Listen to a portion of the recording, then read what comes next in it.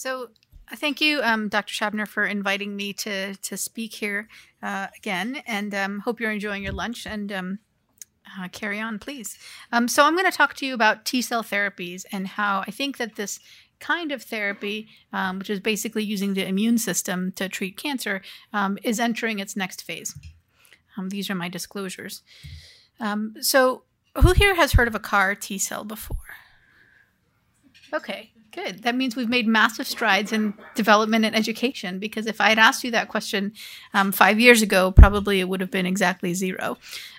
So a CAR is a chimeric antigen receptor, and it's when it's introduced into a immune cell called a T cell, it can redirect T cells to have a specific target on their surface that is not what they are endowed with naturally. And so the basic CAR structure kind of looks like this, or at least this is how we draw it, where it has an antigen binding domain on the outside part of the cell. And these are typically derived from antibodies. So you take the parts of the antibody that recognize a target and you link them together. Then there's a spacer domain or a hinge, a transmembrane domain, and then inside the CAR there are molecular domains that enhance T cell function. These are known as co-stimulatory domains, and so the T cells get signal 1 through the CD3 zeta molecule, and then they also get co-stimulation through a molecule like 4-1BB, for example, but there's a variety of other molecules that have been tested, including CD28 and others.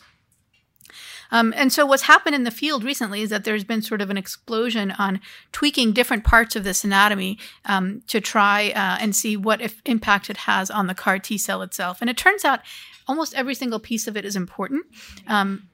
So the antibody binding domain can have different affinities, so it can stick on and off of a T cell for different periods of time. They can be derived from different kinds of proteins, such as monoclonal antibodies, humanized antibodies, nanobodies, which are sort of single domain antibodies that come from camels or camelids and sharks. You can change the length of the spacer domain. You can change the co-stimulatory domain. You can make mutations to make T cells have more or less strength of signal through the CD3 zeta. And you can introduce the CAR into different kinds of cells, like not just T cells, but also like subsets of T cells, like gamma delta cells, or natural killer cells, or iPS-derived cells. They can be either autologous, meaning coming from the patient who's going to get it as therapy, or they can be generated as an off-the-shelf kind of product. CAR T cells can also be combined with a variety of other technologies, including gene editing. So CRISPR-Cas or TALENs have been used now in clinic. You can introduce the CARs into the T cells using different gene delivery technologies. And you can add other things to the cell itself, like you can add backpacks that carry a nanoparticle, or you can add in cytokines that get secreted, or you can regulate expression of multiple genes while you're doing the gene editing or introducing this. So this is all just to say there are a lot of different ways to generate CAR T cells. I'm going to show you a little bit about what has been done so far and why we're even bothering doing all of this. So I'll go briefly over some of the recent clinical data with CD19 CARs, and then I'm going to tell you about some of the newer approaches that we've been developing at MGH. So these are CD19-directed chimeric antigen receptor T cells in the clinic. There are 3 that are either approved or in advanced clinical development. These are called axicabtagene ciloleucel, or Yescarta, that is made by Kite. This is called tisagenlecleucel, or Kymriah, that's made by Novartis. And this is called lisacabtagene maraleucel, which is made by Juno Therapeutics, which is now Celgene, now BMS. But the idea is they all take a mouse monoclonal antibody to human CD19 called FMC63, and they're linked together. But then that's where the similarities kind of stop. The Yescarta product has a 28 spacer domain and a 28 transmembrane domain and intracellular domain, and is introduced with a retroviral vector, whereas the Novartis and the lisacabtagene maraleucel products use the 4-1BB co-stimulatory domain. And this actually has a big impact on how those T cells behave. These cells will make a lot more cytokines. These cells will not make as many cytokines, but tend to persist a lot longer. And then it's not just about the molecular construct, although there's a difference here in terms of how the hinge domain works, but you can also change the actual final cell product. So you can have either bulk cells, or you can have defined composition, meaning they put a certain number of CD4 T cells and a certain number of CD8 cells, and that is what the final drug product is. all of these are made through a process that is biologistically complicated but scientifically simple. And so what we start with is patients' own T cells, where they're collected through a process called leukapheresis. So this is about 2 hours in the chair. And then those cells are shipped to a central manufacturing facility, which is everything that happens down here, where the cells are activated, they're gene modified, they're expanded, and then they're shipped back to the point of care where the patient is, and then they are infused intravenously, typically following a couple days of relatively low-dose chemotherapy that enhances the T cell engraftment in the patients.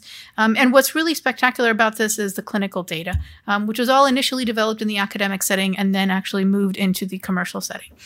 So the first CAR T cell that was approved was the Novartis Tesogen laclusal product, and this was in pediatric relapsed refractory acute lymphoblastic leukemia, where 63 patients were initially treated, and 81% of them had MRD negative complete remissions, and an overall survival at 6 months of 90%, which for this patient population was a dramatic improvement. And so that became FDA approved. There was a similar product developed at Sloan Kettering called 1928Z, which was then commercialized by Juno Therapeutics. Unfortunately, in the Juno trial, they had a lot of toxicity, and so that's no longer under commercial development. But Sloan Kettering has continued to treat patients, and they're seeing 6-month overall survival of 57% among the patients with morphologic remission and 73% in the patients who just have minimal residual disease. And then in the commercial setting, Kite has also developed their product where in adults with B-cell ALL, they have an overall CR rate of 68%. These are smaller registration studies, and it's not clear yet whether these are going to be approved, but we'll wait and see. The other thing that's been shown with all of these products is dramatic efficacy in diffuse large B-cell lymphoma. Again, these are the 3 products. 2 of these are approved, and Liso-cel is still pending approval. And what's remarkable here is that in these phase 2 registration studies, the 6-month complete remission rate is on the order of 30 to 50% with all of the products. So even though I showed you that there are some tweaks to each of them, and they don't all look exactly the same, at the end of the day, they all induce durable remissions at about the same rate. Where they differ a little bit is in the toxicity, and so some of them actually cause more or less cytokine release syndrome and neurologic toxicity, with notably the axi-cel product causing the most neurologic toxicity. This number of 30 to 40% is impressive, not only because it's so high in this patient population, but also because it's durable. So the study now from axi-cel has published 2-year results. And what you can see is that in terms of duration of response, progression-free survival, and overall survival, is that the curves become flat, which is what we kind of always looked for with checkpoint blockade. But the curve is not just flat at the 20% line, it's flat at that 40% line. And so this possibility of having CAR T cells induce durable remissions is actually probably the most exciting thing about them. And so now there's, of course, efforts to try to move this to upfront, not necessarily all the way upfront, but move up a line of therapy so that patients don't have to be exposed to quite as much chemotherapy and have quite as resistant disease before they can benefit from this potential therapy. Now, I had mentioned a little bit of toxicity before. I'll just tell you there's basically 2 kinds of CAR T cell mediated toxicity. One that is on target, which is not here, which is that normal B cells have CD19, and so you can lose your B cells for a part of the time, but that's generally not a clinically significant event. But the other 2, which are related to how the T cells work, but it's a bit of an off-target effect, is cytokine release syndrome and neurotoxicity. And what I mean is that cytokine release syndrome and neurotoxicity are directly caused by expansion and activation of the CAR T cells. And so you get these very high levels of these cytokines, which is the same thing that you experience when you have a bad flu-like syndrome, except that this can be critical. So high levels of interferon gamma, IL-6, IL-15, GM-CSF, and others, and this presents with high fevers, low blood pressure, organ dysfunction. And it can also result in a neurotoxicity as the brain gets exposed to these cytokines and the blood-brain barrier becomes leaky. There can be either localized focal edema or diffuse edema. The onset of CRS typically occurs, it depends a bit on the product, but it can be from 1 to 3 days for the Axicell product and more like 5 to 7 days for the Novartis product. And neurologic toxicity occurs 1 or 2 days later from the peak of the cytokine release syndrome.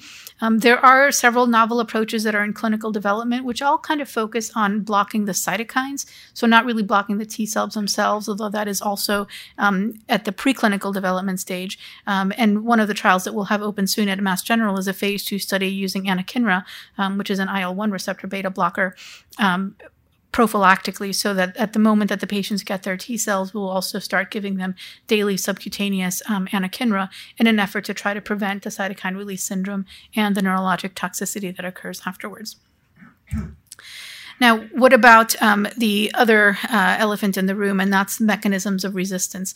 And so although some of those patients have very durable responses, it's, of course, a little over half that don't have durable responses. And why is that?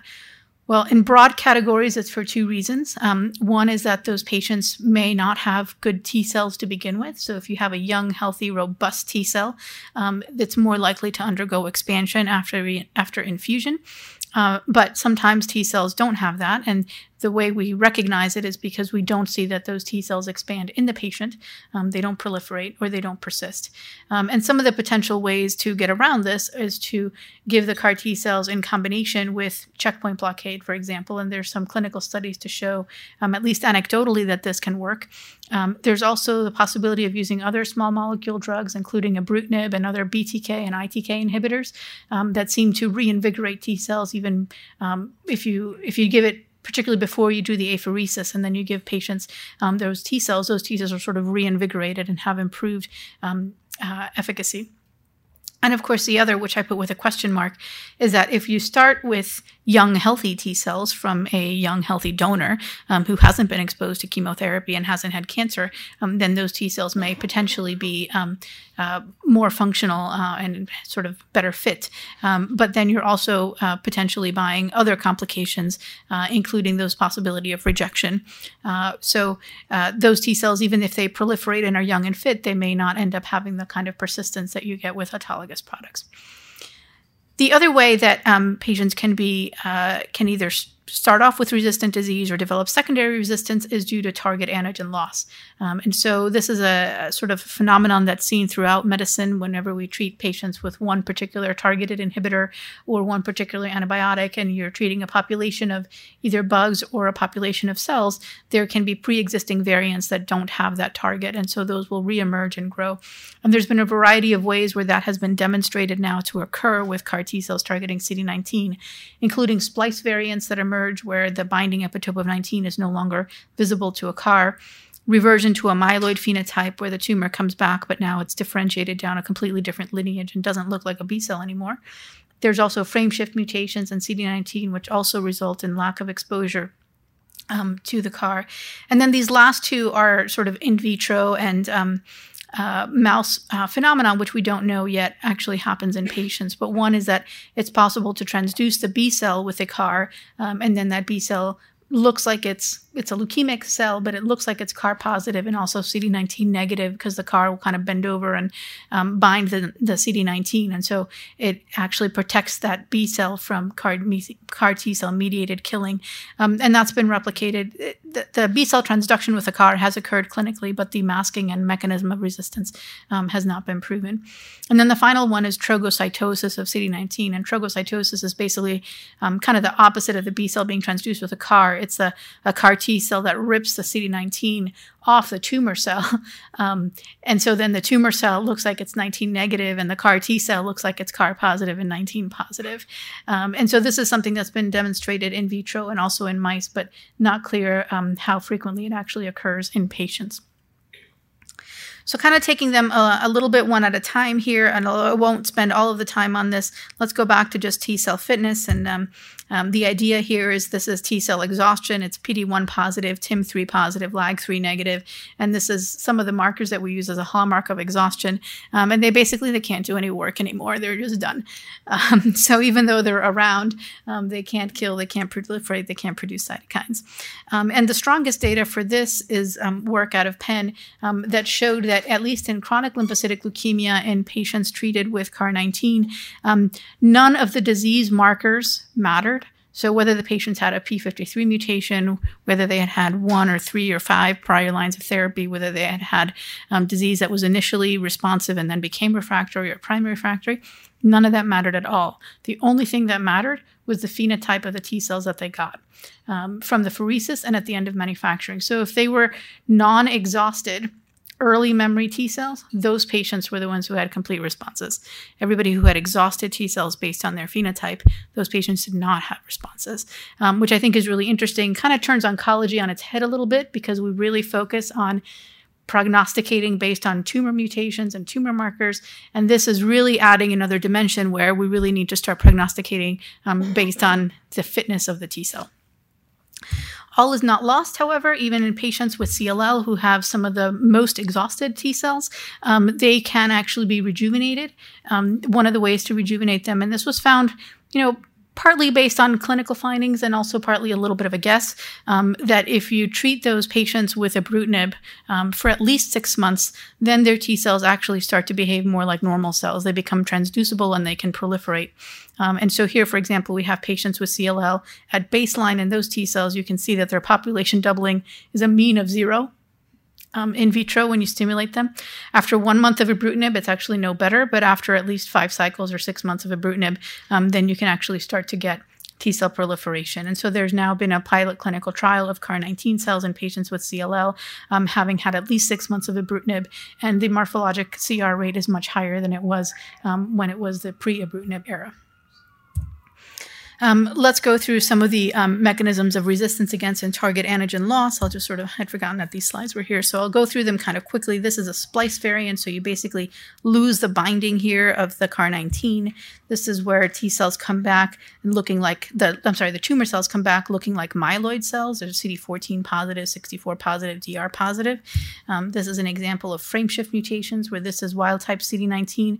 And these are all of the different mutations that were identified in a global study of pediatric ALL when their patients came back with CD19 negative disease. These are all the different ways that 19 was mutated and occurred in a frameshift mutation. This is the CAR-B masking phenomenon where you can see that here is CD19 positive. This is a tumor cell, CAR-19 transduced. This is the red, and this is a sort of overlay where you can see that the CARs are sort of binding the 19. And this was first observed in a patient where CARs were being tracked by qPCR. And what happened here is that the qPCR started to go up, but this was concurrent with the patient relapsing. And so this sort of indicated that the patient's leukemia had been transduced with a CAR, but this is their actually CAR-positive T cells was 0. So this was sort of the first indication that it's possible to transduce a tumor, although it did not actually cause any kind of enhanced growth properties of the tumor itself. That was carefully tested in mouse models because then you need to think about whether you need to remove all the tumors before you transduce them with CARs. But there was actually no improved growth of the T cells. Of the tumor cells. And then I'll skip over that. This is the trogocytosis slide.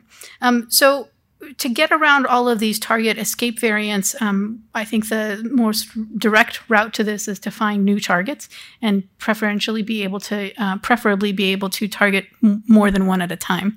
And so one of the targets that we've started to make CAR T cells for is CD37.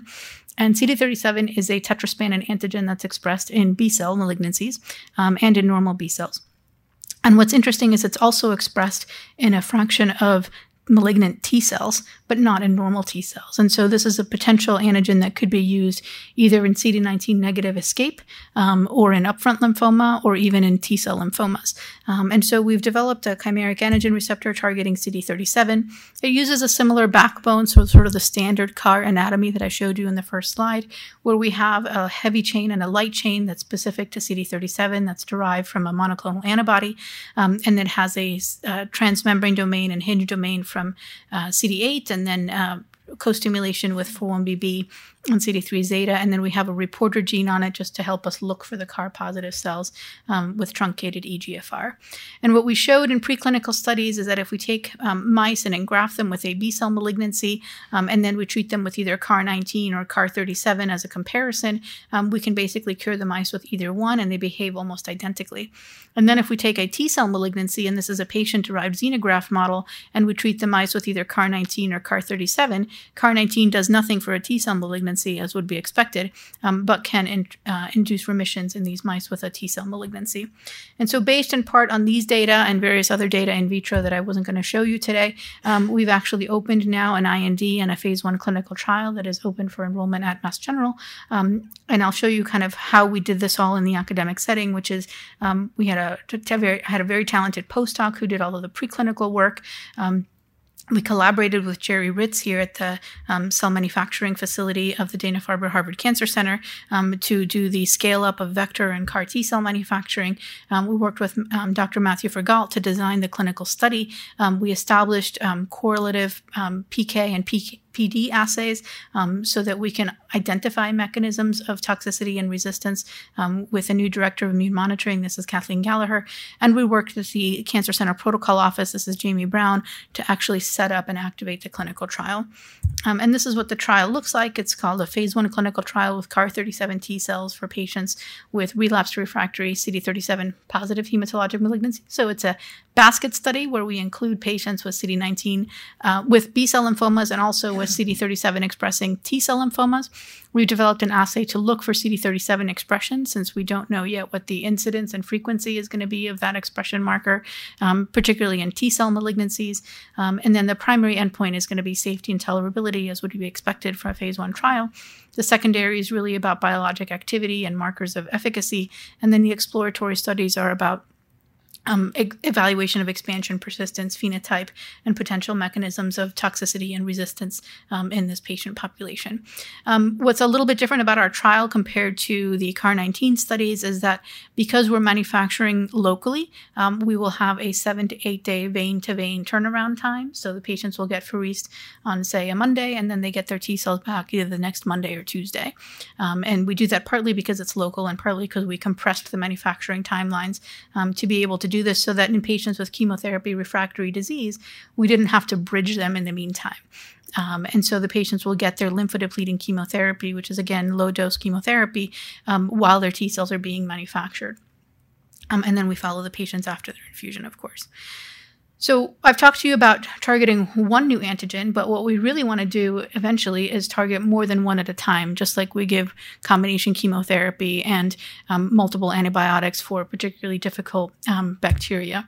And so these are kind of schematics of different ways of approaching multi-targeted CAR T cells. If you think about it as the red and the blue, one way is to just transduce 2 different cell populations with 2 different vectors, and so then you have a pool of red and blue. And this has been done before in patients where they get 2 different CAR products at the same time. And this, for example, is the sort of a method that was used to demonstrate that second-generation CARs with co-stimulation were better than first-generation CARs, and patients got 1 of each. It's a slightly ineffective or inefficient way of doing this because you have to make 2 vectors and 2 CAR products, and so it doubles your costs. Another way to do this is to take 1 cell population and just put 2 vectors on it, and so now you have red and blue and 1 T cell. And this has actually been shown in preclinical models to be better than this. So 1 cell population, 2 vectors is better than pooled CARs. But still you have to use 2 vectors. And so a different approach that's been made is to take 1 cell population with 1 vector that includes a tandem CAR. And so here the red and the blue are sort of linked together molecularly, so this is all used in 1 vector. The challenge with this is that there are a lot of ways of doing this. So you can put the vectors in a loop like this, or you can stack them in different orders to try to get them to form the right antigen specificities. And there's no rules for doing this, so you have to test them all empirically. And so it does make it a little bit more challenging to do it this way at the preclinical level. But then at the clinical level, it's much more efficient. A third way or a fourth way of doing this is to actually use the ideal, not a political statement, purple CAR, right? So it's not red and blue. It's actually, we're all purple. And by purple, I mean that it's an antigen or a CAR that can bind both red and blue antigens. And so this would be a way of overcoming heterogeneity without having to have sort of complicated CAR structure. And I'll show you that we've kind of focused on these last three mechanisms. The third one is having a CAR T that doesn't have another specificity attached to it, but that instead secretes either a monoclonal antibody or a bispecific T-cell engager antibody. And so this is a way of delivering an antigen-specific therapy to the tumor microenvironment without having to have every single CAR targeting that antigen. And I think this is particularly useful for antigens that may be problematic in terms of their expression profile in patients. So if a particular antigen is expressed in an essential organ like the skin or the lungs, then you wouldn't necessarily want to put that into a CAR, but you could have a CAR that secretes something, that secretes an antigen targeting or an antibody targeting that, because then you'll have very sort of localized production in the tumor.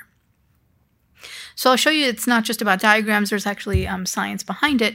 So this is an example of a CAR, a tandem CAR for CD79B, which is also a B-cell antigen. It's associated with the B-cell receptor, so a very safe antigen to go after. And what we showed here is we first made just a CD79B CAR, and we showed that 19 and 79B both induced remission equivalently in a mouse model with a patient-derived xenograft of mantle cell lymphoma. And then when we made a tandem CAR of 1979 or 7919, we were able to show that in a CD19 negative relapsed model or a mixed model, that the combination, the dual antigen targeting, is actually much better than targeting 19 alone. And this here, we're only imaging the 19 negative, and so you can't see what happened here. And CAR 1979, it turns out that 79 is better than 1979. So the order of the red and the blue actually do make a difference. And this is just an example of having to test this empirically. So now once we had this dual CAR, we wanted to find out, well, is it going to be better or worse in the upfront setting? Because we certainly don't want to take a hit on the 19, because we know that 19 works so well in patients. And so we did sort of a stress test where we gave the mice progressively lower doses of CAR T cells, and we were able to show that the dual specific CAR, so 7919, actually works just as well as 19 alone, and in fact a little bit better than 79B alone. So this is the vector that we'll want to take into patients, and the idea is that we're now offering patients in the quote upfront setting a single CAR T cell that can target, that gets them both the 19 targeting that works so well, and then an additional target 79B in an effort to prevent CD19 negative relapse. I just wanted to mention that I'm not the only one who's thinking of these sorts of things. My colleague Nirali Shah at the NCI has done a similar sort of study with targeting CD19 and CD20, and she's been able to show that in both 19 escape and upfront lymphoma, that she's been able to get some complete remissions with this sort of strategy. It turns out that CAR T, of course, is a platform that goes beyond just lymphoid malignancy. There has been a lot of work done in multiple myeloma now, targeting the antigen called B-cell maturation antigen. This was first done at the NCI in an academic study with a CD28 CAR. Jim Kochenderfer was able to show an overall response rate of 81%, but these were actually not durable. This got licensed to Bluebird Bio, which then changed the co-stimulatory domain and the vector, and they've been able to show a very high response rate in patients with relapsed or refractory multiple myeloma and a median progression-free survival of almost a year. And so there's an expectation that this will likely be FDA approved soon for this patient population. Now, what's happened is that because BCMA has been so successful, there's been kind of a rash of BCMA-targeted CAR T-cell trials around the world, and there are 18 trials that are open and recruiting in the U.S. But unfortunately, all but 3 of them are targeting the same antigen.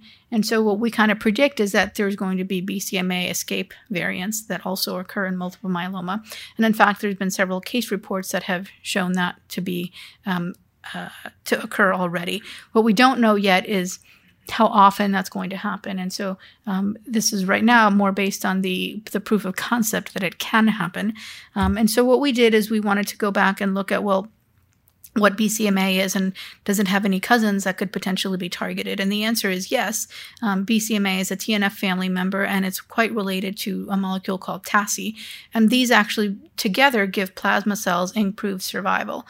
And like BCMA, TACI is only expressed on plasma cells and mature B cells, and so we think that it's a targetable antigen. The interesting thing, too, is that in the case of BCMA and TACI, they actually bind the same ligand. It's called APRIL, and so we could potentially take APRIL as our purple CAR and make it bind both BCMA and TACI. And so by using this binding domain, we can target 2 antigens at the same time. So the first question was, well, is TACI expressed in multiple myeloma patients? And the answer was yes. It's more uniformly expressed at diagnosis than it is after multiple lines of therapy. And the same is true for BCMA, but it is expressed in multiple myeloma plasma cells.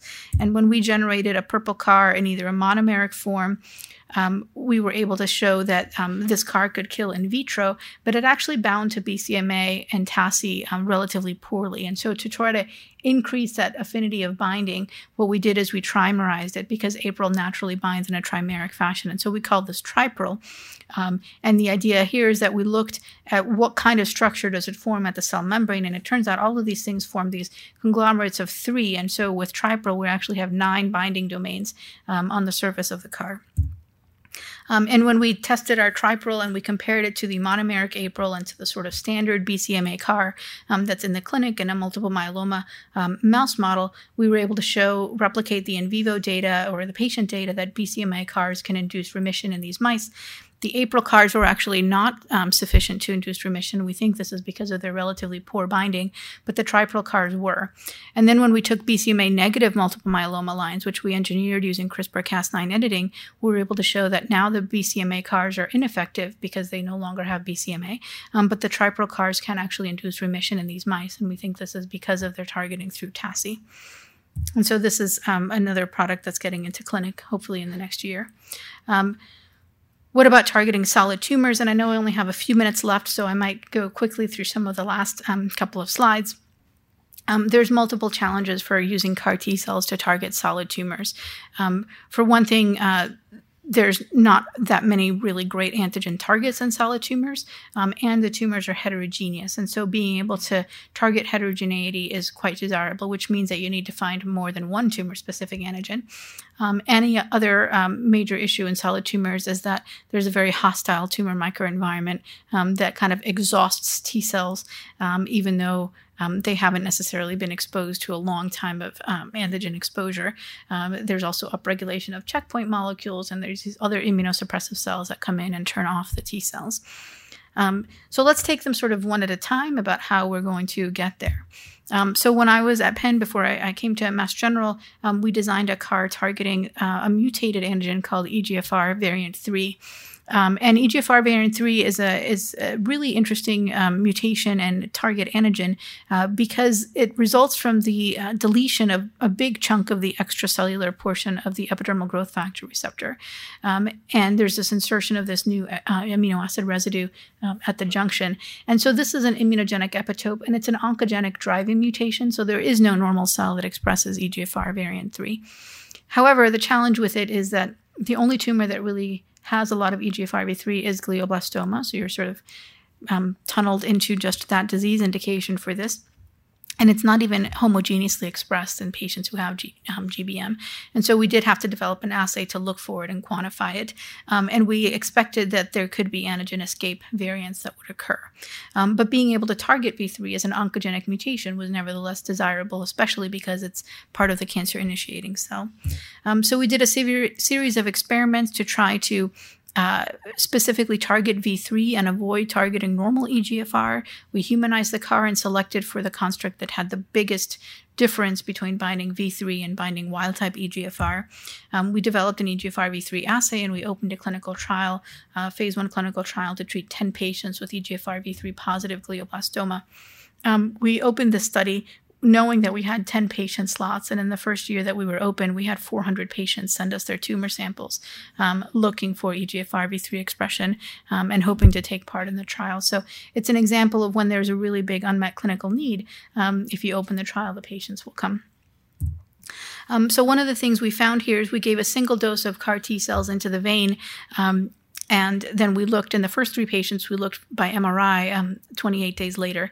I not good enough to show you, to read all the MRIs to you, but basically we saw some flare changes indicating that there was an immune response going on, but we didn't really see drastic regression of the tumor.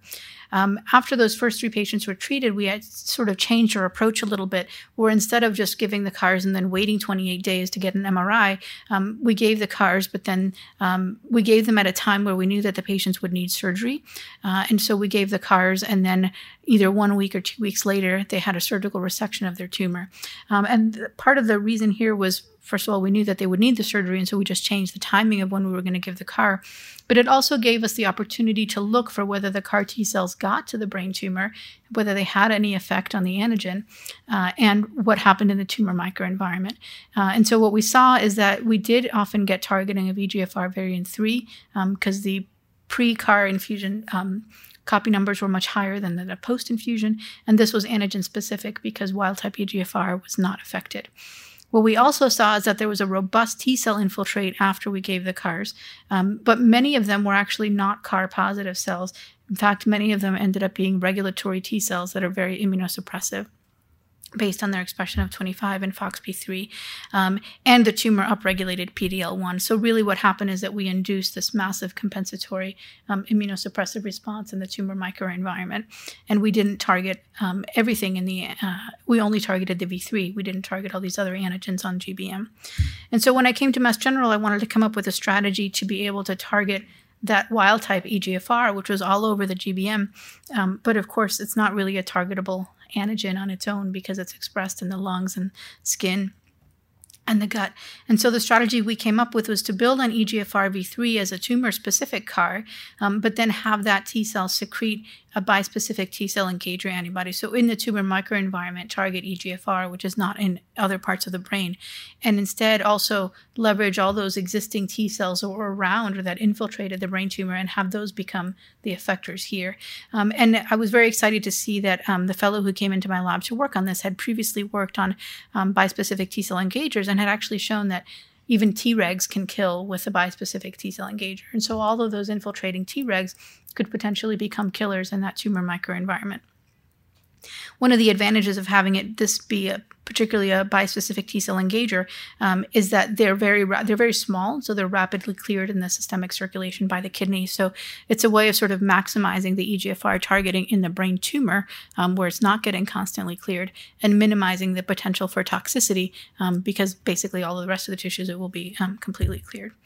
So this is what the vectors look like, and since I'm a little low on time, I won't show it to you, but all of these are basically bispecifics. We showed in vitro that the BiTEs were actually binding, both business ends of the BiTEs worked, where we could bind the tumor antigen, but we could also bind the primary T cells, and that's shown kind of in a confocal microscopy picture here, where the CARs all are red, and then the bispecific T cell engagers, when they bind to EGFR, they look green here, so this is a control, and then here is a CAR that has little islands of yellow where the BiTEs are bound to itself.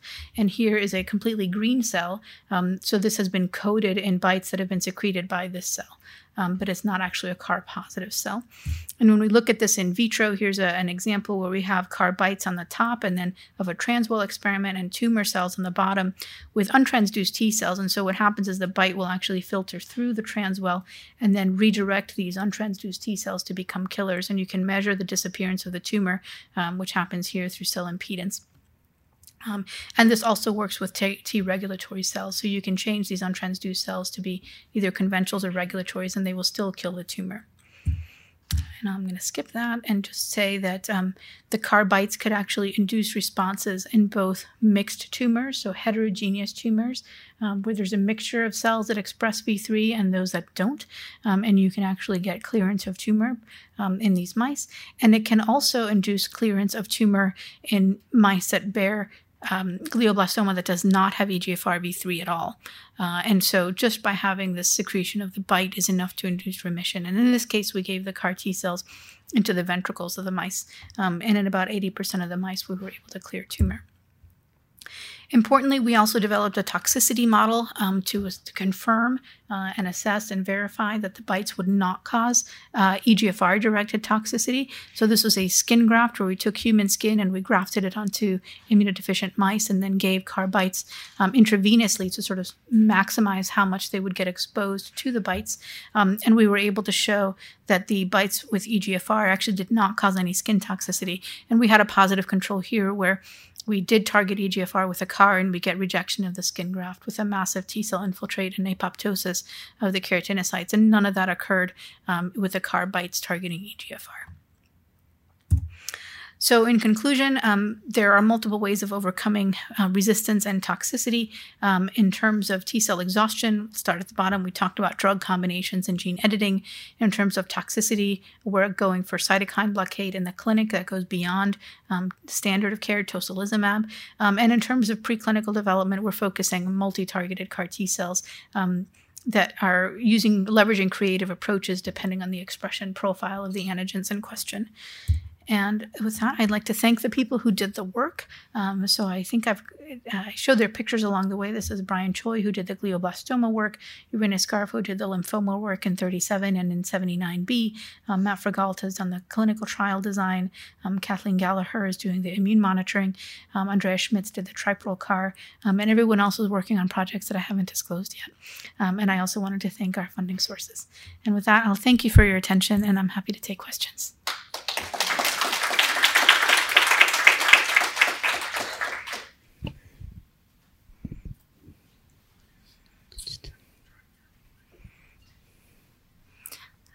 Have raced through it. Sorry.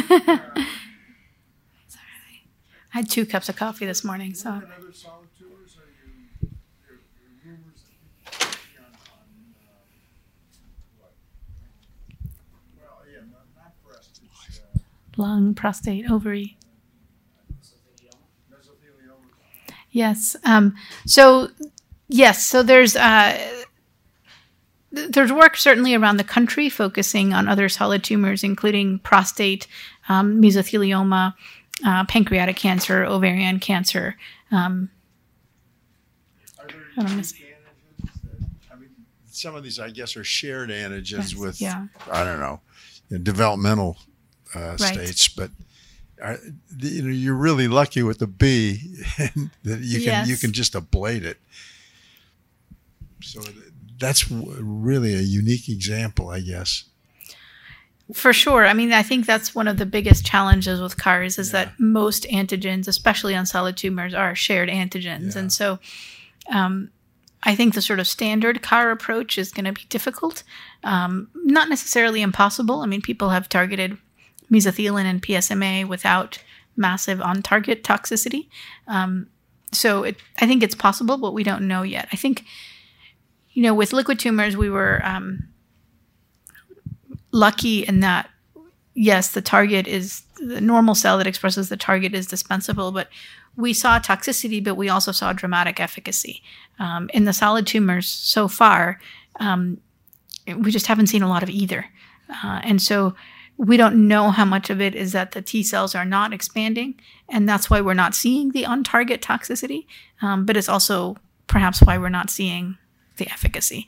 So and you really think the microenvironment is playing a big role for solid tumors in terms of discouraging responses? I think we all sort of think that it's playing a role. I'm not sure that that's the only reason that we haven't seen tremendous responses. And I would also say that there have been, I didn't show the slides, but there have been some responses, some complete responses. And so it's not that it never happens. It's just that the frequency with which they happen is still a little bit low. So there's been a complete remission demonstrated in glioblastoma, which was in the New England Journal of Medicine, because I think that very rarely happens in GBM. There's been complete remissions now described in prostate cancer, in synovial cell sarcoma. I haven't seen it yet in pancreatic, but there's definitely been partial responses. So I think, increasing the potency of the T cell, perhaps with combinations, perhaps with chemotherapy or other immunotherapies, I think there's still room to grow. It's not over. Do these patients with the complete remissions have some type of B syndrome? Yeah. Let me think about it. I guess not everybody. So in the glioblastoma complete remission case, I don't think that they had cytokine release syndrome, but they also gave the CARs into the ventricle. So were not given systemically. And in some of the others, like synovial cell sarcoma and prostate cancer, yes, they've had cytokine release syndrome. So it's almost like if you're not seeing that, it means that your T cell is just not expanding probably enough. And so I think you we'll know that we're onto something in solid tumors when we start to see more cytokine release syndrome.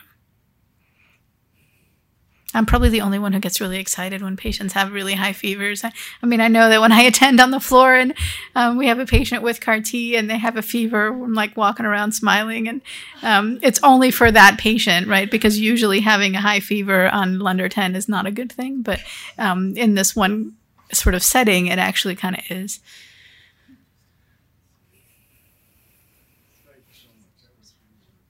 Thank you.